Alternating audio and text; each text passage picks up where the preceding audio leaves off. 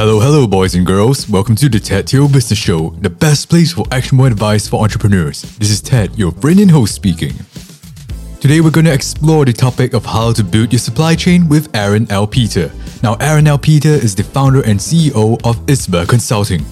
ISBA Consulting brings proven startup operator and Fortune 500 level expertise to startups at a fractional basis so that founders can be more equity and cash efficient while focusing on other parts of their business.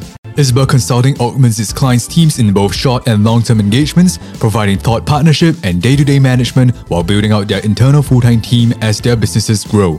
So join us as Aaron shares about how you should build your supply chain with 18-month plans, how you should build your supply chain around its bottlenecks to optimize it, and why you should find out the diminished value by shipping goods in each country when planning your shipments. All these value bombs and more on today's show after this quick commercial break. Hey guys, it's Ted. Thank you so much for joining me on my show and for all the support. If you ever found any value from the show, I would love if you could subscribe to the show, leave a review on Apple Podcasts, and share the show with somebody who will find it useful as well. All episodes, tools, and resources are available on tedteo.com, so make sure you log on to tedteo.com, that's TEDTEO.com, and make sure you sign up for the newsletter if you want to hear updates from me directly. And now, let's dive right in. Hey Aaron, thank you so much for joining us today. It's so nice to have you here. Thank you so much for having me. Pleasure to be here. Aaron, let's start with the icebreaker so we can get to know you better.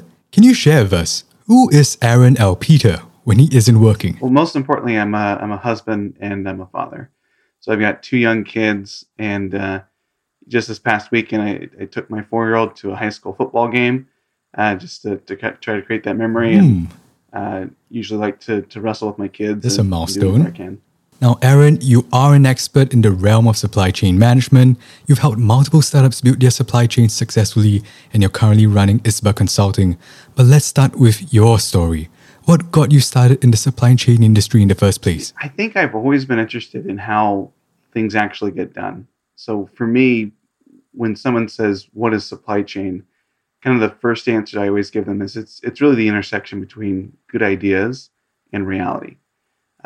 Supply chain is about how stuff gets made. It's about how it gets moved, how it gets delivered, how it comes back. How the world works, really. Exactly.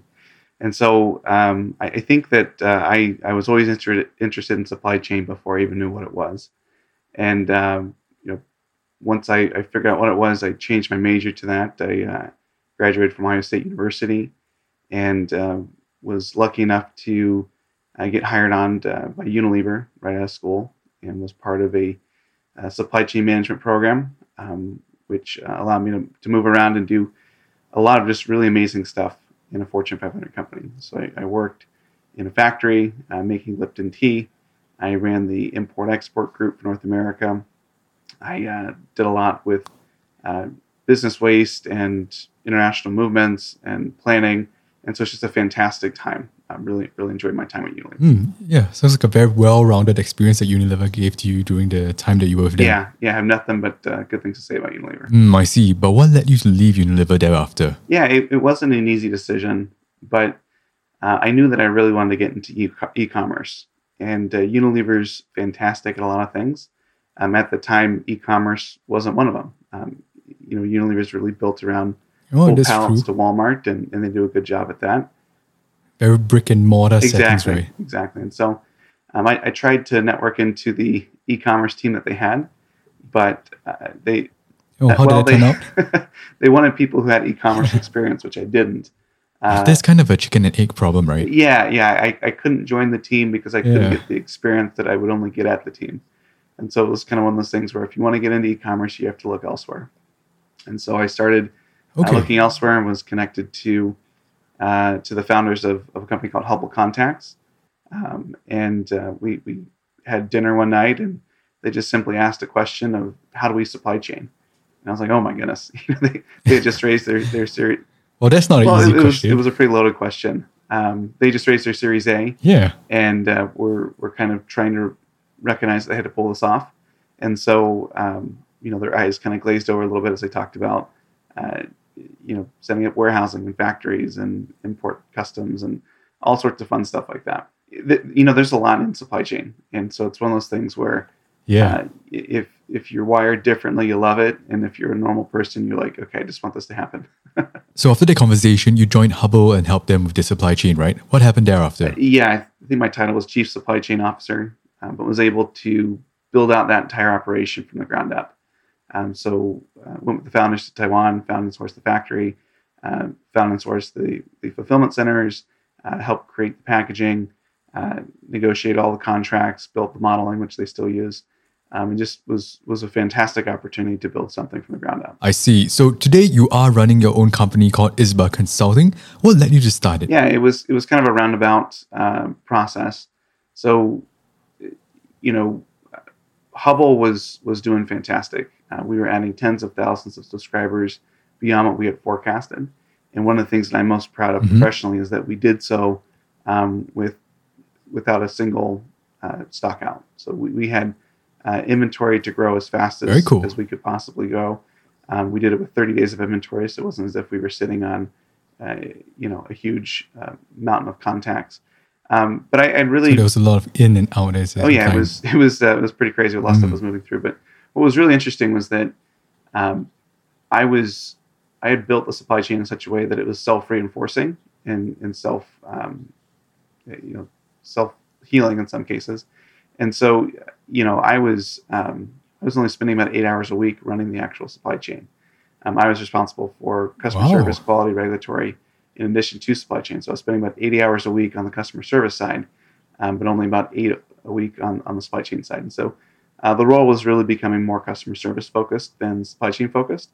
And so ultimately ended up leaving Hubble, consulted for a few companies, stepped into the Farmer's Dog, which is a fresh frozen dog food company here in the U.S., as a consultant for about 6 months, and helped rebuild their entire supply chain, which is they're a fantastic group of people.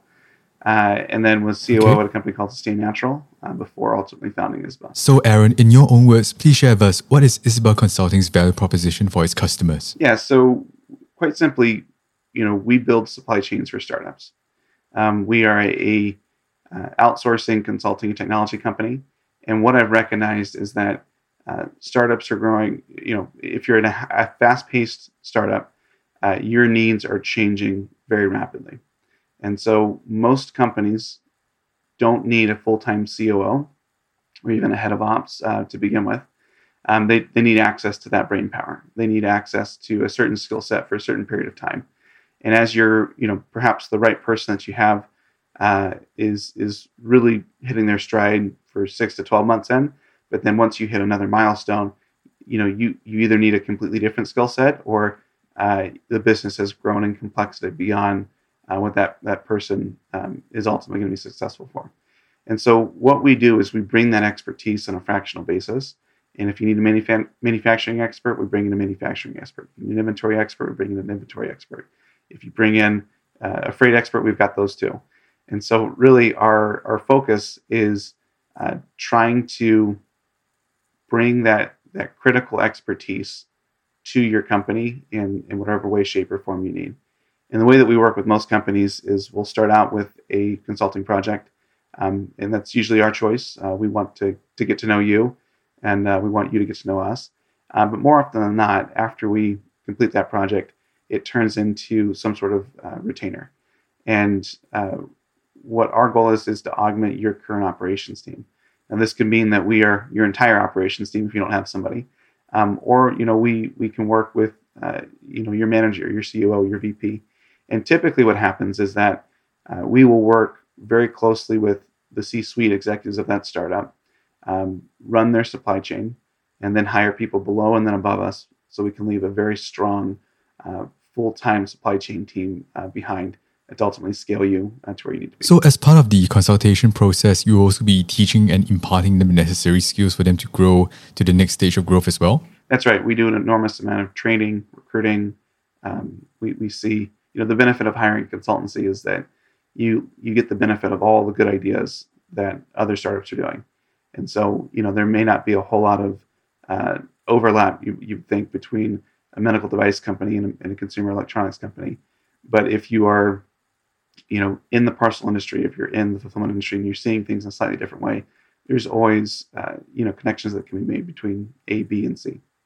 Ah, I see. Now, to my understanding, there's also an additional value proposition here. To my understanding, you've seen a lot of companies at different stages of their growth and you've brought them through the process as well. Now, growing a company's supply chain at different stages would definitely need a different set of skills at each stage, from growing your supply chain to covering your whole city, to covering the whole state, and covering nationwide distribution. Each level would definitely require a different set of skills. And I guess it can be quite overwhelming if you don't have an expertise behind that area. And that's where something like ISBA Consulting would really help a person, right? Absolutely. We're pretty upfront that we don't know everything about everything.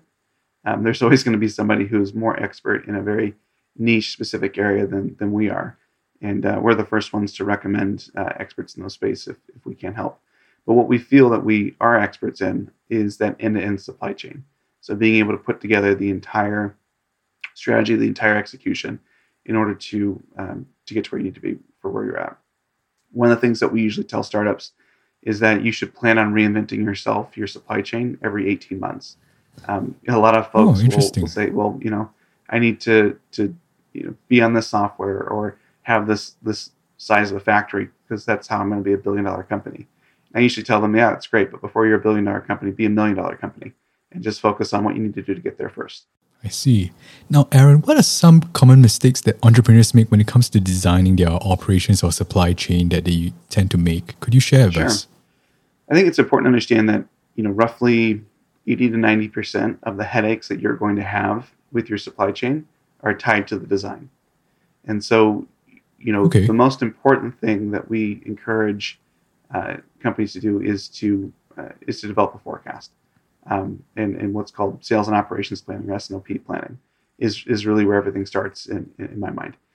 And the point of that is to put your assumptions down onto paper and to say, here's what I think the next 18 to 24 months are going to look like. You know it's wrong. I know it's wrong. But it serves as a starting point nonetheless, right? Exactly. And so if you're able to do that and you're able to commit to doing that on a monthly basis, suddenly, you start to spot those problems earlier on. That you normally would bite you. So good example. Just going back to Hubble, we were doing S&OP planning before we even sold a single contact lens, and so it was kind of funny because the founders are like, hey, this seems like a waste of time. Why are we doing this? We haven't sold anything. But I said, let's put down our guesses. Let's see what we have, and we did so, and once we launched, we started to get a lot more data, and we started to get a lot more bullish in how quickly we were growing. And because we had a forecast that we were sharing with the factory and with our partners pretty regularly, when we saw these increases that were happening, they were saying, "Oh, I get it. You're on plan. You're ahead of plan," and that allowed us to, one, have conversations about expanding capacity earlier. It helped us understand. If our fulfillment partners, if our packaging partners, were going to be able to keep up with what we needed.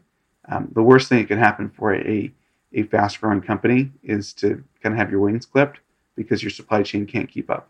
And so if you're able to spot when you might need a new factory or when you might need to hire or whatever is going to be your bottleneck, 6 to 9 months ahead of time, then suddenly you're in a much stronger position to weather those storms. I see. So with this sales and operations plan, you actually can start forecasting what you need to communicate with your manufacturers as well in terms of the volume you need down the road, correct? That's right. And it's, even the other downside too is, let's suppose you don't grow as quickly, right? If you were paying a minimum with the factory and said, you need to order 5 million units, every month, but you're only selling 500,000 units, that can put your business upside down pretty quickly. And so, again, it's not about building your final supply chain because your supply chain is never quite done. It's about looking 18 months out at a minimum and understanding where you are, where you need to be, based on where the business wants to go. So guys, as Aaron has shared, when you are designing a supply chain, design it on the basis that you're going to work on it for the next 18 to 24 months. Don't plan too far ahead because you never know what you will need ahead of time. Also remember to design your sales and operations plan so you can actually forecast whether you are on track or not with your sales and your manufacturing pipeline. So let's say you are ahead of schedule, then you can start communicating to your manufacturing partners ahead of time to say that, hey, I need your support to produce a higher volume of goods over the next few months. So Aaron, how should one maybe approach the issue of designing the supply chain? I know we should think about it in the manner of an 18 to 24 months basis, But is there a simple framework that maybe we can apply? Yeah, absolutely. I think it's important that you understand your assumptions around what can be made, what can be shipped, what can be handled from an internal ops perspective. And there's a manufacturing theory, a piece of supply chain. Um, uh, I guess, yeah, just theory is the right way to think about it. Called drum buffer rope, and it's if you Google it, you'll find it. But the basic idea is that you want to look at your entire system, and you want to understand what the bottleneck is going to be. And the point is that that bottleneck, whether it's in factory or whether it's a fulfillment center, whether it's a production capacity, that is the drumbeat that your entire supply chain should beat against. And the point is that you never want that to stop, right? So if you think about in a manufacturing environment, if I have a piece of equipment that can make 1,000 widgets an hour, another one that can make 10,000 widgets an hour, and then a third one that can only make 50 an hour, well, my maximum throughput I'm going to be able to make is 50 an hour. And so the point is, even if other things will start and stop, you never want that piece of equipment that's only doing 50 units an hour to ever stop. You want that to run 24/7. And so the important thing is to look at your supply chain of what is your bottleneck? Where is it going to be? If it's fulfillment, then you want to make sure that you are optimizing for fulfillment. If it's your production, you want to optimize for production. If it's demand, you want to optimize for demand. But just this idea of understanding where things are going to break and at what level they're going to break will help you understand when it needs to break, when it will break, and you can be proactive that way. Now, there's a key takeaway right there, guys. When you're designing your supply chain, look at your supply chain bottlenecks and make sure that it's designed to optimize against that bottleneck being a problem for you. Now, Aaron, before we get any further, could you take some time to explain to us the difference between a self-fulfillment model and a third-party fulfillment model? What are the pros and cons of each? Absolutely. So a self-fulfillment model is one in which the company, the actual brand, is doing the overall fulfillment. There are some really big companies that do fulfillment, self-fulfillment, and there are some really big companies that do third-party fulfillment. So you can, there's no universal answer for either one. When it comes to self-fulfillment, typically what I recommend to clients is that if there is something truly unique about your fulfillment process, if that is a moat that you are setting up, then you want to do that. So there are a couple meal kit delivery companies here in the United States that their secret sauce is their fulfillment, the ability to cut those ingredients, to get them packaged in just the right amount, to make sure everything stays fresh, to make sure they get out in a quick manner. That is unique. That's something that an investor is willing to pay for. And so when you outsource to a third party fulfillment center, you're letting them learn and make mistakes on your account that they will leverage with other accounts. And so a meal kit delivery company, if that is their secret sauce, if that is what's going to separate them, probably doesn't want to pay somebody to get really good at that to ultimately potentially do that for a competitor. That being said, fulfillment's hard. It seems pretty easy. You're just like, hey, I'm putting stuff in a box, I'm putting a label on, I'm sending it out. But it can be quite difficult. You have to be able to manage the space. You have to be able to manage the inventory, the labor. If you're planning on 2,000 orders a day and you get 5,000, you have to deal with that. If you're planning on 2,000 orders a day and you get 20, you have to deal with that as well. And so, most startups will opt for a third-party fulfillment company. And basically, what that means is that you're going to find somebody who's really good at picking and packing and shipping. They typically have more aggressive shipping rates than you could get on your own, at least initially. And you're basically they're looking at your brand as a certain profile to say, we ship a lot of cosmetics. We like small, dense things, or we like really big, heavy things, or whatever it may be. And they're the ones that are kind of saying, okay, we can do your stuff, and then company B, company C, company D, company E, and we can spread out that labor. We can spread out those costs. And so, to sum up, a third-party fulfillment center typically will result in lower costs, at least initially. But a first-party or a self-fulfillment model will be better from a uniqueness from a customer service perspective, especially if you're building a strategic asset. I understand where you're coming from, Aaron, but I think the self-fulfillment model is also a great place for new entrepreneurs or solopreneurs to start from when they're just trying a new business out, right? Yeah, and that's a totally valid model, and a lot of really successful companies have done that. I think the important thing you have to do when you're in that self-fulfillment stage is to really figure out what you want. A lot of times, it's not as simple as, hey, just go ship this out for me. You care about how it's oriented. Maybe there's something unique from a branding perspective or from a customer experience perspective that you want to make sure is taken care of. And so, usually what we'll recommend is that, yeah, if you're gonna dip your toe in the water, do self-fulfillment first.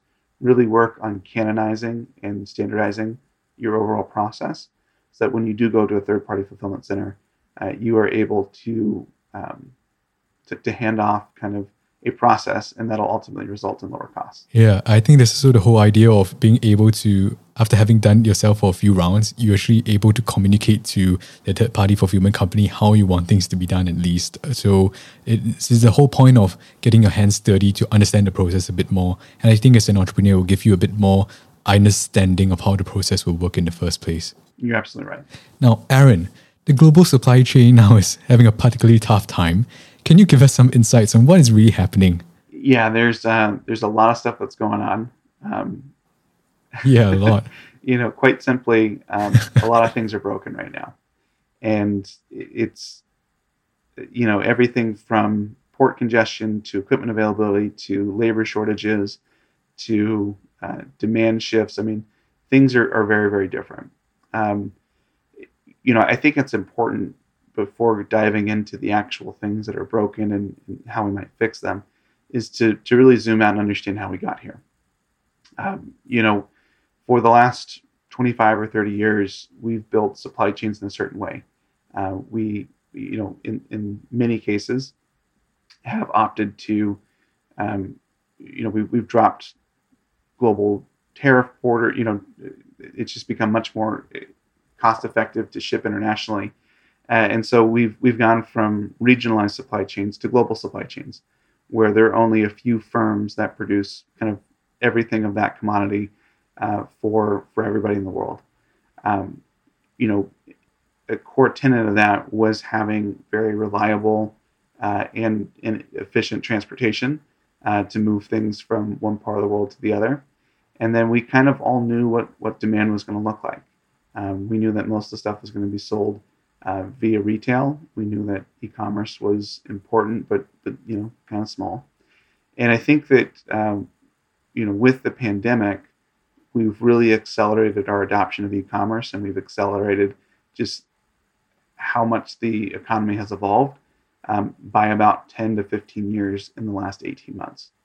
And so, if you look at things, it's just amazing the amount of transitions that happen, whether it's a work from home adoption, whether it is remote learning, whether it is people recognizing that they want to spend their money in different ways on different things. And so I think it's important first to understand that the ground has fundamentally shifted, and there are companies that are doing really, really well now that were doing okay before, and there are companies that were doing really well before that aren't doing well now. And so with that fundamental change in demand, there's also been just some other difficulties in catching up. One of the key tenets that most companies have implemented is this concept of just-in-time inventory, which is the concept of holding as little inventory as possible in order to maximize financial returns, in order to reduce waste, things like that. And just-in-time is fantastic. It's a great methodology. Unfortunately, in my opinion, most companies implemented that incorrectly. They took that to mean a carte blanche, let me hold as little inventory as possible, but when really just-in-time is about mitigating risk and using inventory as a strategic buffer. And so as we had this shock with the pandemic and the overall global supply chain, people had some safety stock, but it was not nearly enough for what they needed. And so we've kind of exhausted all that safety stock, and now we're going back to suppliers, really hoping and praying to get more, but it's not there yet. And so you see headlines about auto manufacturers idling plants, which they're losing millions of dollars a week by not producing things. You see things about the cost of food going up. You see things about pretty much every input is going up in some way, shape, or form. And yeah, and you have people who are saying that Christmas is postponed as well. Oh yeah, I mean, normally stuff should be arriving in August, September, and last I checked, there were 111 vessels outside the port of LA waiting to dock. Aaron, let's discuss this issue of customs clearance that you mentioned earlier. Now, personally, when I got started with e-commerce, I realized how beneficial it was to have an expert handling the whole process. One issue that really stood out for me during my earlier days when I got involved was this idea of custom tariffs. I know you said over the years it's come down, it's a lot more friendly. But of course, there are still tariffs. So what advice would you have for another entrepreneur on how they can manage this process better? Sure. So part of this, I'll answer in two parts. The first is the design of your supply chain and kind of the impact that it has on customs and tariffs, and then the actual execution piece of it. So when it comes to overall design, it is really important that you look at the total cost, total landing cost as you're evaluating things. If you are comparing, if you're importing to the United States, for example, sourcing something from China versus Mexico may look very different depending on which stage of the value cycle you're looking at. You may very well get a lower price coming from a factory from China, but that's before you consider transportation. It's before you consider the duties of coming in. It's before you consider any Section 301 tariffs, or commonly known as the Trump tariffs. And so, and then, your cost of capital. So if you're putting something on a boat for 60 days versus putting it in a truck for 2 days, you have to invest more in inventory. And so there's a lot of hidden costs that you have to think about. And so when it comes to design, I would say, first and foremost, look at making estimates for everything and don't forget about the soft costs. When it comes to the overall execution, the biggest piece of advice I could give you is to hire a freight forwarder. These are experts who are, very, very good at helping to navigate not only the transportation requirements that are out there or the work that needs to be done, but also help navigate the customs and the classification for what's going on. Every item has what's called an HTS code, Harmonized Tariff Schedule, and think of this as your ID number. You have like a personal ID or social security number. It's kind of like an ID number for a commodity. And so we know that 9001.22.415 is a particular commodity, whether or not it's in the U.S. or it's in Vietnam or France. And understanding what those commodities are can have a big impact on costs. So if you're importing a bag, for example, you might pay different duties if it is a bag, if it's a leather bag with a cloth handle, or a leather handle and a cloth bag, or something that's treated as a backpack versus a purse. And so there are some sort of thoughts here that you can play with in order to really make sure you're classified correctly, so you're paying the appropriate tax that's owed. Mm-hmm. And to my understanding, HS codes are rather universal between the countries, correct? That's right. Occasionally they vary a little bit. It's usually when there's something new that hasn't been sold before, and the importing country's like, okay, we'll call this something. But by and large, HTS codes are common throughout the world. So guys, when it comes to managing your tariffs and your customs clearance, make sure you hire a freight forwarder. They have the licenses and experience to help you get your goods cleared through the customs. Also, when you're designing your supply chain, do have a think about what is your final landing cost. Also, when you're designing your supply chain, think about the final landing cost of a good as opposed to the manufacturing cost alone, because there'll be costs like transportation costs, additional tariffs, so the landing cost itself is what will really impact your profit margin at the end of the day, and that's how you should think about it. Now, Aaron, for my next question, are there any particular issues we should think about, maybe from a product packaging design perspective? So let's say a company has not yet produced the items that they want to make and eventually ship out. What are some things that they should have in mind to make it as efficient as they can when it comes to the transportation process, or some certain compliance issues they need to face? So the first thing that comes to my mind is the country of origin label. So if you make something in China and you bring it to the United States, you need that made in China label when you're producing your packaging. But are there any other tips that you can share? Sure. Depending on the product that you're bringing in, you'll need more than just the that country of origin sticker or tag. If you're bringing in, you may need to have clearance from a regulatory body, or there may be a quota or a license or something like that needs to be taken care of.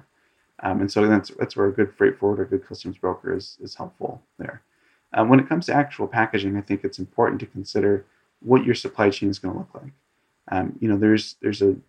There's kind of 4 different ways that you can move something. You can put it on a plane, you can put it on a boat, you can put it on a truck, or you can ship it via parcel. And you could have a very good supply chain that's based on air shipping from China to the United States. And if you do it that route, then you want to optimize for the size of the air freight container boxes that are there.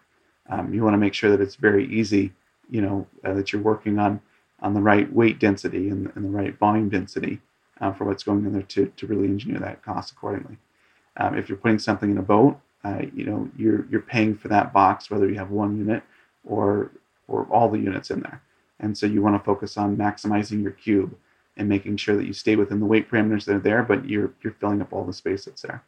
And then lastly, if you're going to put it on a truck or put it via parcel, you want to make sure that you've got it palletized. You've got your ability to move it around. Parcel is really interesting because one of the things that you can do, going back to your customs question earlier, is every country has what's called a de minimis value, and that is the maximum amount of value of goods that a single person can receive in a single shipment on a single day without paying taxes. And in the United States, it's something like $800 is what the de minimis is. And so what that means is if I'm shipping something, as long as it is worth less than $800 in that shipment, I don't have to pay any duties or taxes as part of doing that. And so, you consider something here where if I'm moving something, a full container's worth, and maybe the value of that shipment is worth $50,000. Well, I may pay 10 or 15% tax, bringing that whole container in. Whereas if I split it out and I ship individual parcel shipments directly out of Hong Kong or elsewhere, exactly, you don't pay that 15%. You pay more in parcel shipping, usually doing a more expedited service. But the math can work out where it can be more cost effective to be shipping directly from Asia versus sending it via ocean or via air to a fulfillment center to the United States. And that's another key takeaway from Aaron, guys. Look out for the de minimis value for each country, and that's the amount that you can ship into the country without having to pay any tax. As Aaron has shared, you may actually be able to have a lower landing cost if you actually ship your goods in batches below the de minimis value as compared to shipping a whole batch in a container, for example. So make sure you do your math, see what works better and gives you a better profit margin. So Aaron, on this point, can you share with us which countries would ISBA Consulting be able to help with? Yeah, great question. We've got team members across the world. And so we do a lot of work in North and South America, in Asia, and in Europe. We are also, we're fortunate enough to kind of be able to pick our clients, and we're pretty selective. But we do offer a free supply chain audit for just kind of as a free service for people. Typically, the right fit for us are companies that are venture funded or seeking venture funding that are either at a tact where they're going to be growing very aggressively or are looking to go omni-channel. So going from maybe just D2C to D2C in retail or expanding internationally. We thrive really well with those difficult supply chain problems where somebody's crossing borders, trying to do different channels, trying to do something that's new. And so, we do have clients around the world. That being said, most of our experience is in the United States, and so we help a lot of folks enter the United States or who are in the United States who are entering other markets. And so, like I said, we'd be happy to kind of walk through and do an audit. And the right way to schedule that time would be to go to isba.co, izba.co, and you can reach out on the website to schedule a free supply chain audit. So to the listeners who are tuning in, all the resources and links that Aaron just shared are available on this episode page. So go and check it out right now. Now, Aaron, you worked with many startups over the years. What are some key takeaways that you've obtained from working with startups like Hubble Context and Mirror that you could share with us? Yeah, these are two fantastic companies, and we've got a long list of companies that we're proud of, that we've we've been able to be either a small part or a big part of their journey. As far as just key learnings, I would say that it is important for a company to recognize that the problem they have to solve right now is their supply chain for the next 18 months. I think I said this earlier, but don't worry about being $1 billion company before you're $1 million company. Really focus in on those pieces, what you do. Mir's a great example. We started working with them just after the public launch, and I think we've rebuilt their supply chain 4 or 5 times as they've grown and expanded, and they've just really exploded and become a huge force to reckon with. And so I think it's important to be there. I think personally the things that I've learned is just coming out of a big Fortune 500 CPG, supply chain is kind of taught to say no a lot. You've got a very specific system that's created, and the point is to just make sure that system works and is happy. And so you find yourself saying no a lot, even when there are ideas that are good. In a startup, that's not the role that you play. Again, the purpose of supply chain is to take those ambitions and those dreams and figure out how to turn into reality. And so, rather than saying no, today we show people the trade-offs. If somebody, says, hey, I have this idea, I want to put $20 in every package they send out. Well, yes, you could do that, right? You could do that. But here are all of the other impacts you have to consider. And that's ultimately up to the business to make that decision. So I think that's an important piece is, as an operator, it's not our job to say if something's a good idea or a bad idea. It's our job to figure out how you're going to execute that idea and then allow the business to make that decision. Now, Aaron, entrepreneurship is never an easy journey. Who would you say you have an immense amount of gratitude for and you'd like to take this opportunity to say thank you to? It's really interesting because nobody ever gets to where they are by themselves. And so there are an enormous amount of people who have just been, I'm just so grateful for. My wife is the first one at the top of the list.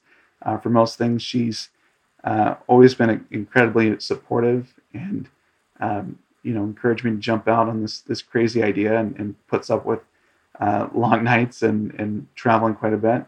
I've got a fantastic team, and I'm grateful for the caliber of people that we've attracted and that we continue to attract, because they're really the special thing about this. But it's not me. It's really kind of them and their dedication. Have had some fantastic clients, some fantastic mentors along the way, who have been willing to try things and have been willing to kind of be those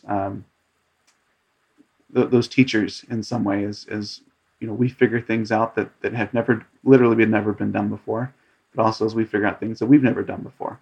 And so there's a very, very long list of people that I could probably spend an hour thinking. Now, Aaron, if the listeners only remember one thing from today's conversation, what would you like it to be? I think that the takeaway that I would have would be that supply chain can be complex, but it doesn't need to be impossible. You eat an elephant one bite at a time, I think so the saying goes. And there are fundamental principles, there are fundamental rules that you can use to help design something, even if you're building something that's never been done before. Now, Aaron, how can the listeners get in contact with you if they need your help? Sure. So best way would, again, to reach out the website at isba.co, or my email is aaron@isba.co. Aaron, thank you so much for joining us today and sharing with us your expertise and passion. My pleasure. Thank you so much for having me. Guys, thank you so much for joining Aaron and I on today's episode. I hope you learned a little bit more about how you can build your supply chain. Now, as before, if you've received any value from the show, I would love if you could subscribe to the show, leave a review on Apple Podcasts, and to share the show with somebody who will find it useful as well. All updates, tools, and resources and my email list are available on tedteo.com. That's TEDTEO.com. That's all from me today. I'll see you guys next time.